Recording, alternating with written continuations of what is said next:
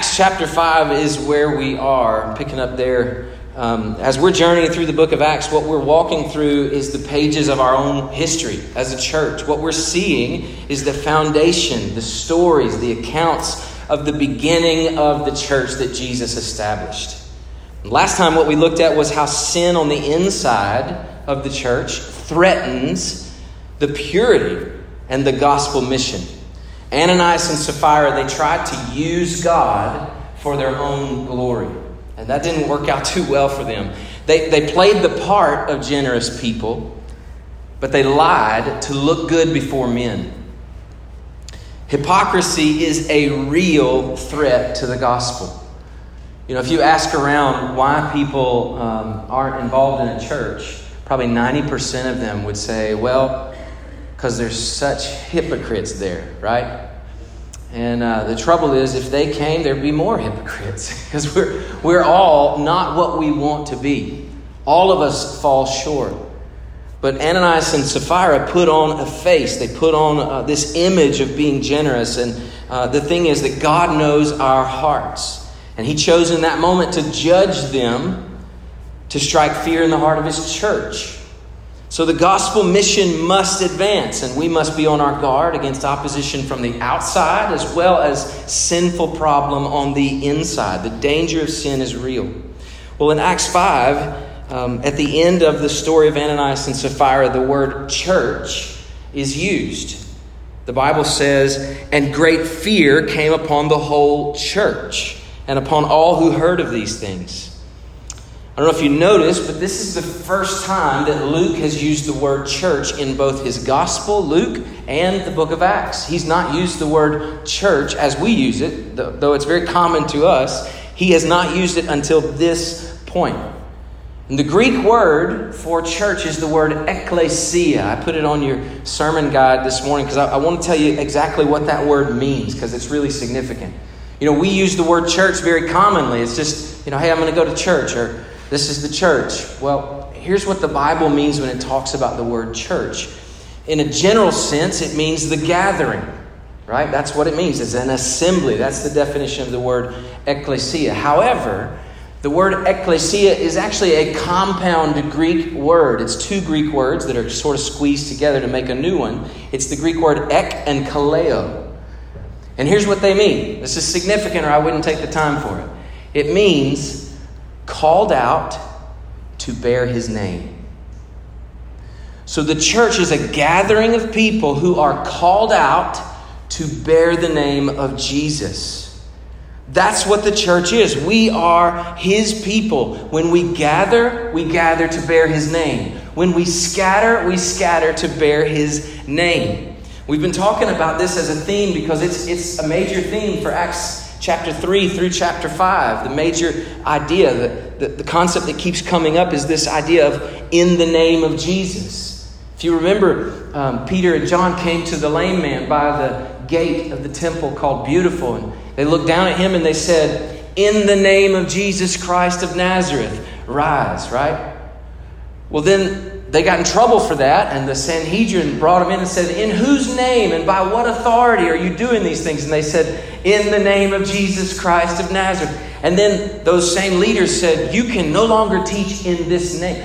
What we're finding is the name, to bear the name of Christ, is who we are as a people.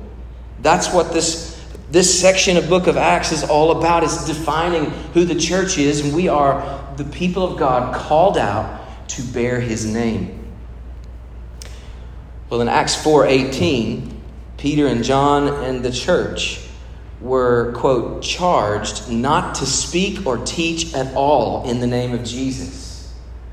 Oh, but these followers of Jesus had seen too much.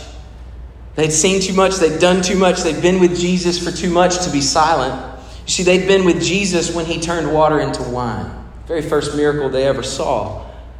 They'd been with Jesus when he walked on the water in the midst of a storm. They were in the boat with Jesus when he spoke peace into a storm and it stilled. They'd seen Jesus make a blind man to see, a paralyzed man to walk.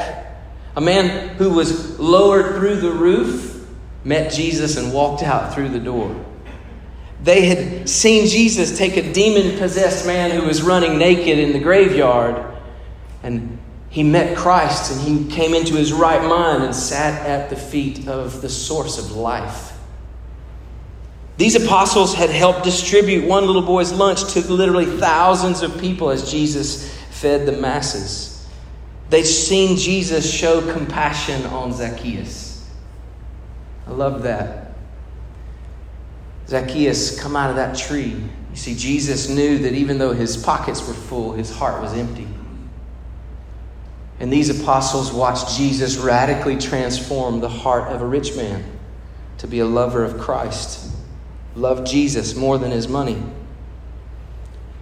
They'd seen Jesus raise a widow's son from the casket in his funeral procession. I want you to get that picture. They're walking out with a dead body.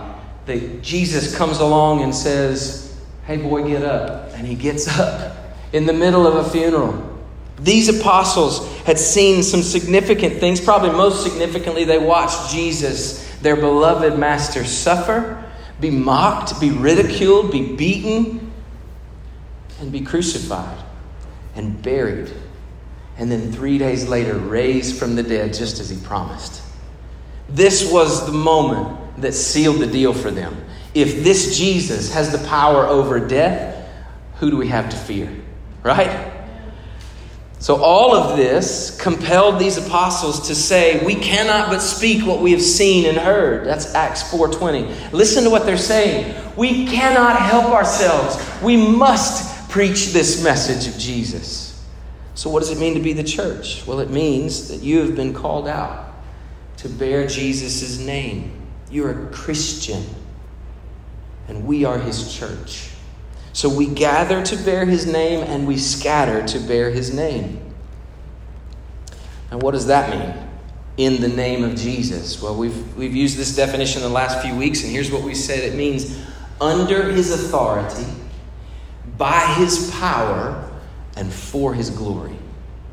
We do and say what we do under his authority, by his power, and for his glory. That's what it means to teach and to act and to live in the name of Jesus. But what happens when that mission is under attack? Well, we saw what happened when it's under attack from the inside. God disciplines his church. What happens when that attack comes from the outside? And how do we as God's people respond to that attack? Well, let's take our Bibles and look at Acts chapter 5. Would you stand with me as we read from Acts chapter 5, beginning in verse 12. Now many signs and wonders were regularly done through the apostles, or by the hands of the apostles. Now they were all together in Solomon's portico. None of the rest dared them, but the people held them in high esteem. And more than ever, believers were added to the Lord, multitudes of both men and women, so that they even carried out the sick into the streets and laid them on cots and mats, that as Peter came by, at least his shadow might fall on some of them. The people also gathered from towns around Jerusalem, bringing the sick and those afflicted with unclean spirits, and they were all healed. But the high priest rose up, and all who were with him, that is the party of the Sadducees, and filled with jealousy, they arrested the apostles and put them in the public prison. But during the night, an angel of the Lord opened the prison doors and brought them out and said, "Go and stand in the temple and speak to the people all the words of this life." And when they heard this, they entered the temple at daybreak and began to teach. Now when the high priest came and those who were with him, they called together the council, all the senate of the people of Israel, and sent to the prison to have them brought. But when the officers came, they did not find them in the prison. So they returned and reported, "We found the prison securely locked and the guards standing at the doors, but when we opened them, we found no one inside." Now when the captain of the temple and the chief priests heard these words, they were greatly perplexed about them, wondering what it would come to. And someone came and told them, "Look, the men whom you put in prison are standing in the temple teaching the people." Then the captain with the officers went and brought them, but not by force, for they were afraid of being stoned by the people. And when they had brought them, they set them before the council, and the high priest questioned them, saying, "We strictly charged you not to teach in this name, and yet here you have filled Jerusalem with your teaching, and you intend to bring this man's blood upon us." But Peter and the apostles answered, "We must obey God rather than men. The God of our fathers raised Jesus, whom you killed by hanging him on a tree. God exalted him at his right hand as leader and savior to give repentance to Israel and forgiveness of sins. And we are his witnesses to these things, and so is the Holy Spirit, whom God has given to those who obey him." When they heard this, they were enraged and wanted to kill them. But a Pharisee in the council named Gamaliel, a teacher of the law held in honor by all the people, stood up and gave orders to put the men outside for a little while. And he said to the men, "Men of Israel, take care what you are about to do with these men. For before these days, Theudas rose up claiming to be somebody, and a number of men, about 400, joined him. He was killed, and all who followed him were dispersed, and it came to nothing. After him, Judas the Galilean rose up in the days of the census, and he drew away some of the people after him. He too perished, and all who followed him were scattered. So in the present case, I tell you, keep away from these men and let them alone. For if this plan or this undertaking is of man, it will fail. But if it is of God, you will not be able to overthrow them. You might even be found opposing God." So they took his advice. And when they called in the apostles, they beat them and charged them not to speak in the name of Jesus. And they let them go. Then they left the presence of the council, rejoicing that they were counted worthy to suffer dishonor for the name. And every day in the temple and from house to house, they did not cease teaching and preaching that the Christ is Jesus. Lord, we thank you for your word. We learn from the pages of history how this movement began. And we see in this text that it is an unstoppable mission. God, help us to be bold and courageous as your church, your people called out to bear your name. And it's in Jesus' name that we pray. Amen. So we see in this text that Jesus has given us a mission. And this scripture reminds us that it is an unstoppable mission. It's an unstoppable mission. Gamaliel, this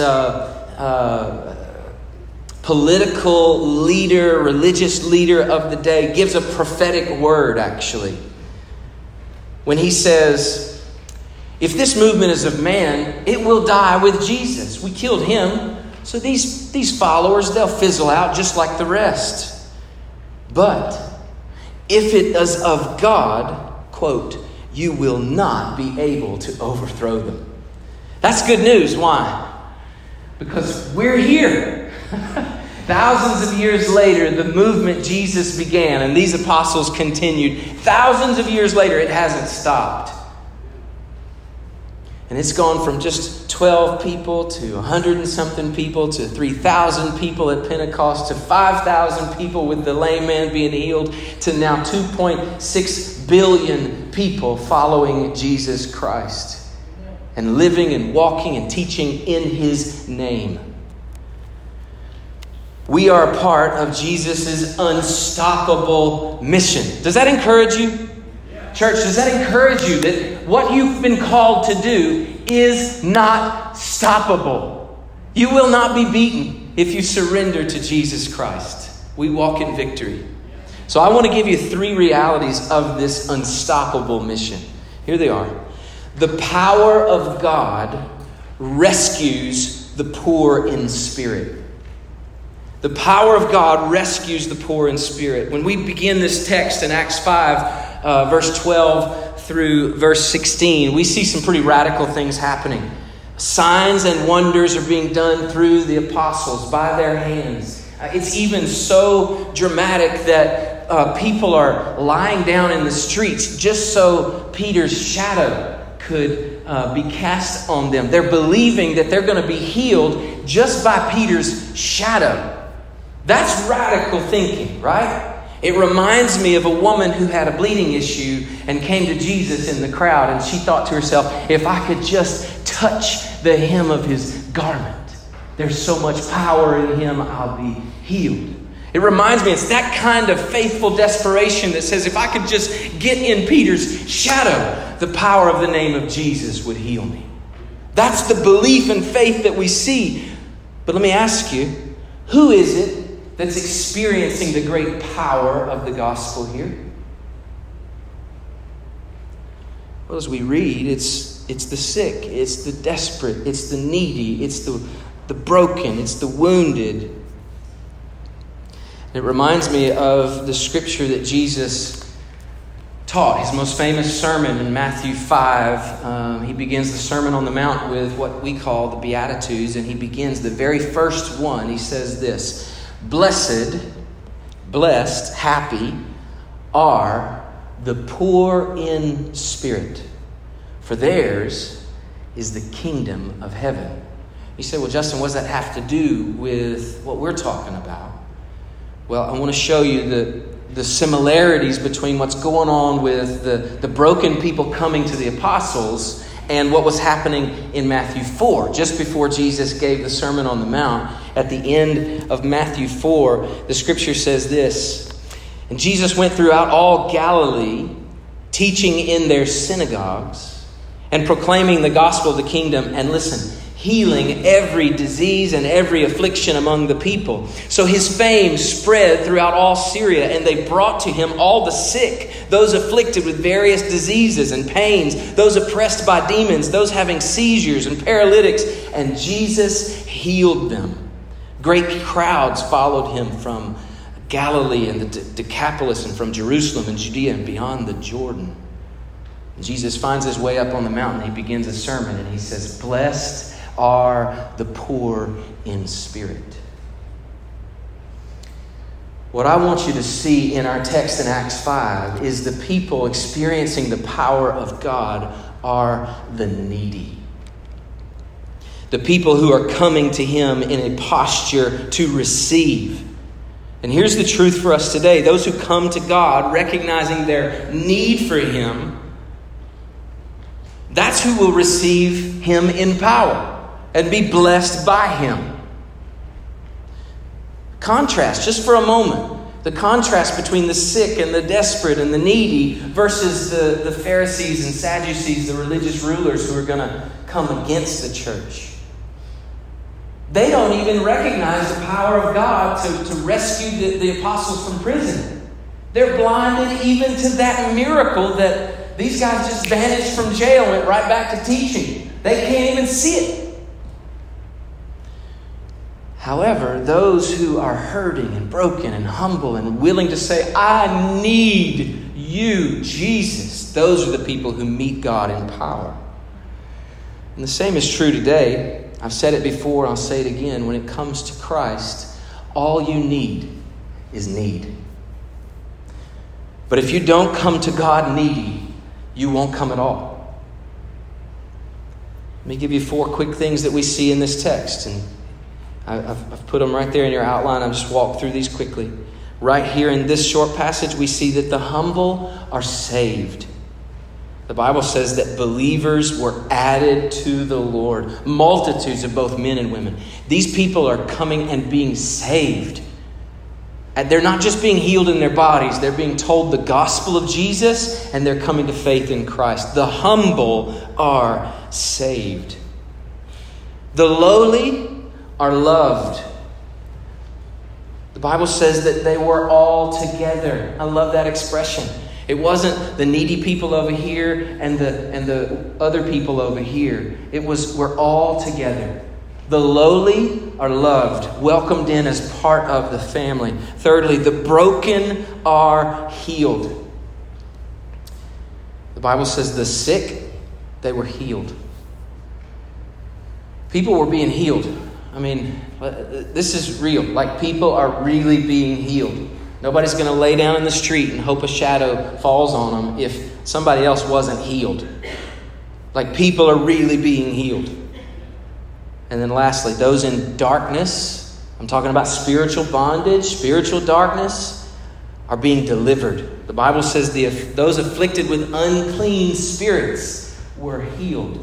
This is the power of God. It's the same power we saw in Jesus. And what God is doing in these moments at the foundation of the church is He's saying, I sent Jesus. You saw the power He had. You heard the message He brought. Now He has sent these apostles. You see, the power that they have is my stamp of approval on the message they bring. Now listen, they're preaching the gospel. They're not just healing people's physical problems. They're proclaiming the gospel that heals people's deepest need, and that is a spiritual need. God is using the miraculous to set the stage for the gospel message.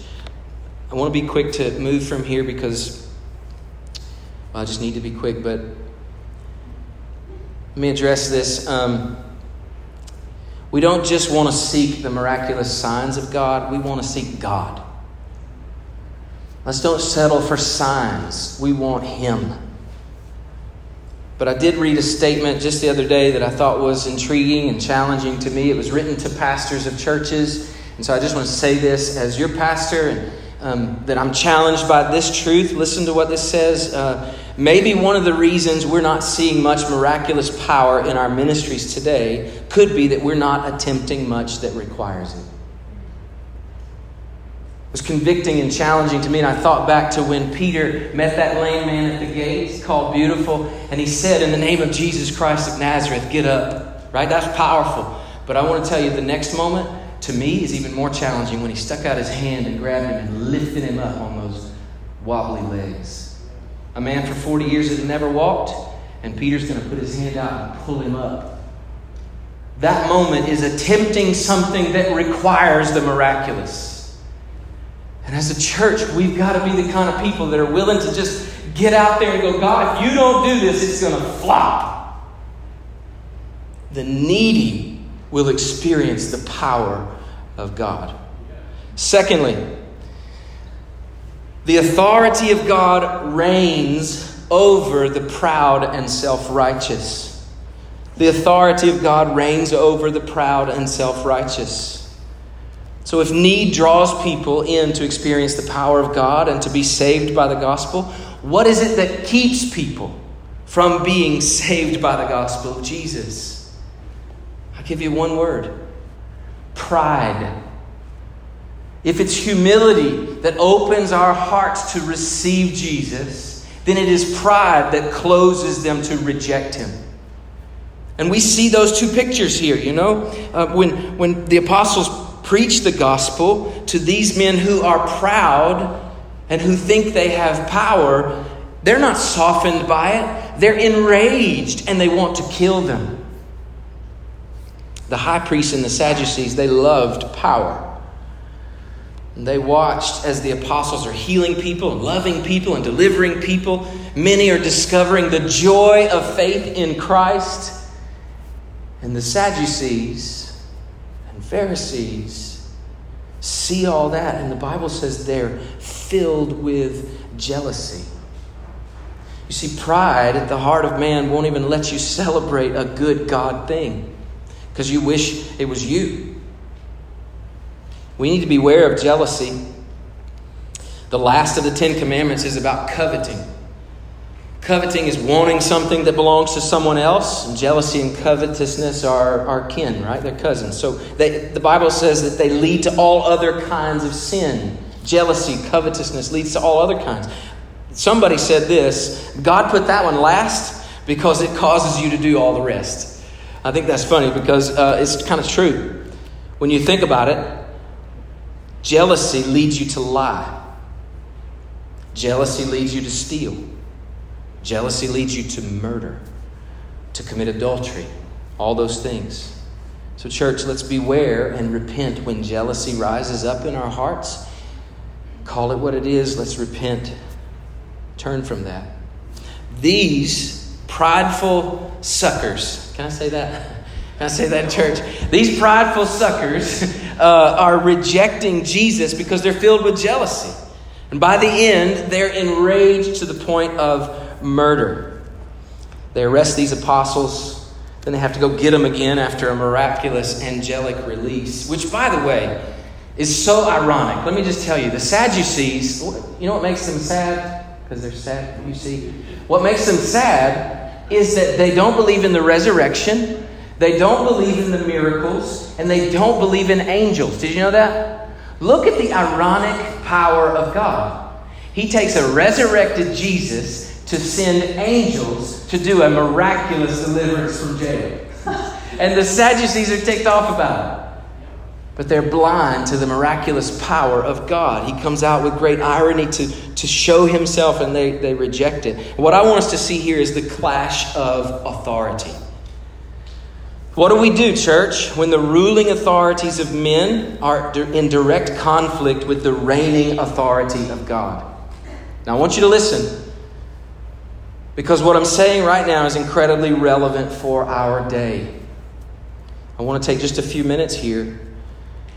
There are places in our world where being a Christian and worshiping Jesus, praying to our God, evangelizing the lost, goes directly against the governing authority. I've been in some of those countries, and I'm telling you, the government doesn't play sometimes. When you simply obey Jesus, there are some places in the world where they will come down on you. So if you disobey those human authorities, you will be punished, in some cases killed for your faithfulness to Christ. In our country, we still have our religious freedoms. But in these last few months, we've seen how the government can quickly overreach and forbid certain Christian activities, like attending a church gathering, or like the governor in California has recently banned singing in church. Now, I want to be clear here. I don't believe the coronavirus, quote, stay-at-home orders were direct government persecution on the church. I don't believe that. But I do believe we better wake up to how fragile our freedoms are. We also should take note of how these apostles responded when they were commanded to stop teaching in the name of Jesus. How did they respond? They respond with what we might call, quote, civil disobedience. It's not the only time in the Bible we see this kind of clash of man's authority and God's authority. If you remember the 3 Hebrew boys, Shadrach, Meshach, and Abednego, were commanded by their king to bow their knee to a huge image, a golden statue. And they disobeyed the order of their government. If you remember Daniel, he was forbidden to pray to his God. But he went back to his home and opened his window like a boss, got on his knees and prayed. This is civil disobedience, and God honors it. Why? Here's the key, and I've left you enough space. I want you to write this down. This is important. Rejection of earthly authority is only okay when it is in submission to heavenly authority. Rejection of earthly authority is only okay when it is in submission to heavenly authority. So who really has all authority? I seem to remember a certain Jesus saying, all authority in heaven and on earth has been given to me. Therefore go and make disciples. I seem to remember that. But because of the relevance of this particular message, I want you to turn with me in your Bible to another text. We'll put it on the screen for you. But 1 Peter, who's one of our apostles here, writes to the church who is suffering great persecution under the hand of the government. And here's what he says in 1 Peter chapter 2. Find your place maybe in your own copy of God's Word, or you can look on the screen behind me. But in 1 Peter 2:13, here's what Peter writes to the church. He says, be subject for the Lord's sake to every human institution, whether it is to the emperor as supreme, or to governors as sent by him to punish those who do evil and to praise those who do good. For this is the will of God, that by doing good you should put to silence the ignorance of foolish people. So live as people who are free, not using your freedom as a cover-up for evil, but living as servants of God. I love this last verse. Honor everyone. Love the brotherhood. Fear God. Honor the emperor. Now this is written to a church who's being burned alive for Christianity. And Peter writes to them and he says, you fear God. Honor the emperor. Here's 4 quick truths for you quickly. Government is a gift from God. It's a gift from God. He establishes government to be under him and over his people. Government exists to promote good and punish evil. Promote good and punish evil. God sets up leaders and he will drop them like a rock. King Nebuchadnezzar in Daniel 4 is a good example. He thought too highly of himself, and God sent him out into the woods to eat like an ox for 7 years. You ought to read that. God has authority over kings.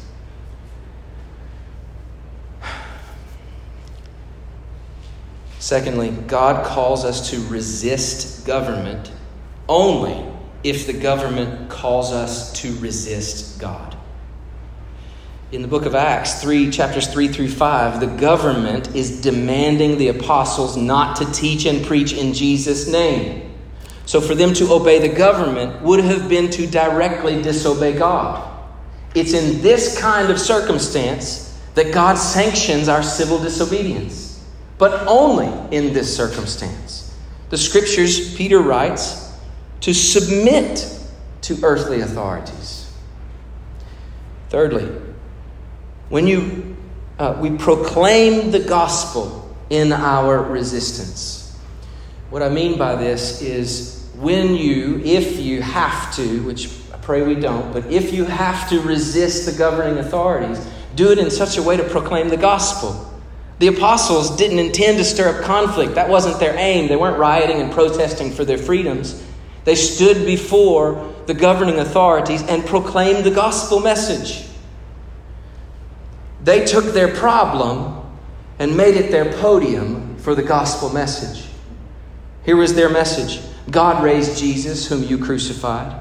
God exalted him as leader and Savior. What they were saying there is God is our leader.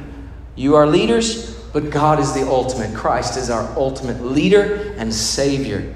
And he's given repentance and forgiveness of sin. Lastly, they said God has given the Holy Spirit to any who faithfully obey him. So I've said government is a gift from God. God calls us to resist only if government calls us to resist God. I've said to proclaim the gospel in your resistance. And lastly, be willing to suffer. Be willing to suffer. The 3 boys, Shadrach, Meshach, and Abednego, they were thrown into the fire, right? God didn't spare them the fire. He just went with them. Daniel, he was thrown into the lion's den. God shut the mouths of the lions, but Daniel went to the den. And these apostles, they're imprisoned and beaten, severely beaten. But they rejoiced to suffer for Jesus' sake. And this is our last reality of our unstoppable mission. Here it is. The joy of God revives the persecuted saints. These apostles knew that they were on an unstoppable mission because they'd seen Jesus suffer and die, then raised from the dead and ascend on high. They knew to expect persecution. I mean, Jesus had told them, if they hate me, they're going to hate you. If they persecute me, they'll persecute you. They knew to expect persecution. They knew that God would use their life, their witness, and even their death, if need be, for the advancement of his kingdom. What we're reading in Acts now, in chapter 3, they were threatened. In chapter 4, they were imprisoned and released. In chapter 5, they were imprisoned and beaten. Do you see the escalation of persecution? How it's growing. By the time we get to chapter 7, Stephen is going to be martyred. We're growing to the point of death, right? That's where following Jesus is taking them. So I want to tell you 2 things here. Suffering is inevitable. And rejoice in your trials. In 1 Peter 4, Verse 12, Peter says, don't be surprised when you suffer for Jesus, as if something strange is happening to you. Don't be surprised. Suffering is inevitable. In 2 Timothy 3, verse 12, Paul writes, and he says, anyone who desires to live godly will suffer persecution. In James chapter 1, verse 3 says, consider it pure joy when you face trials. In Matthew 5, verses 10 through 12, Jesus told his people as he's preaching that Sermon on the Mount, he says, blessed, happy are the persecuted for my name's sake. So just go back with me to this text. Can you imagine the scene here? These apostles have just stood boldly before their highest ruling council and respectfully declared, we hear you, but we are not going to obey you. We are going to obey God. We must obey God. God preserves their life through the politically charged wisdom of Gamaliel. And then they beat them. And after having beat them severely, these apostles walk away celebrating. Can you imagine the feeling of defeat from these religious leaders? They're like, we've thrown them in jail. We've threatened them. We've put them back in jail. We put them back in jail again. We've beaten them. And here they go singing songs. What?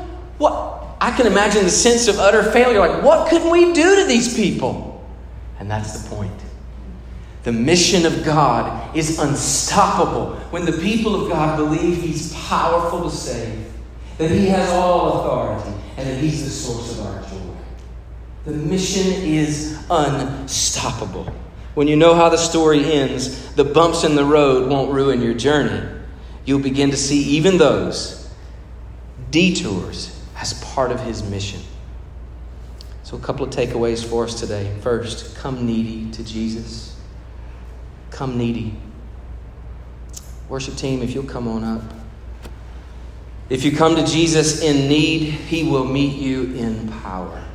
That's a beautiful truth. Secondly, God is in control and has all authority. Give your full obedience to Christ.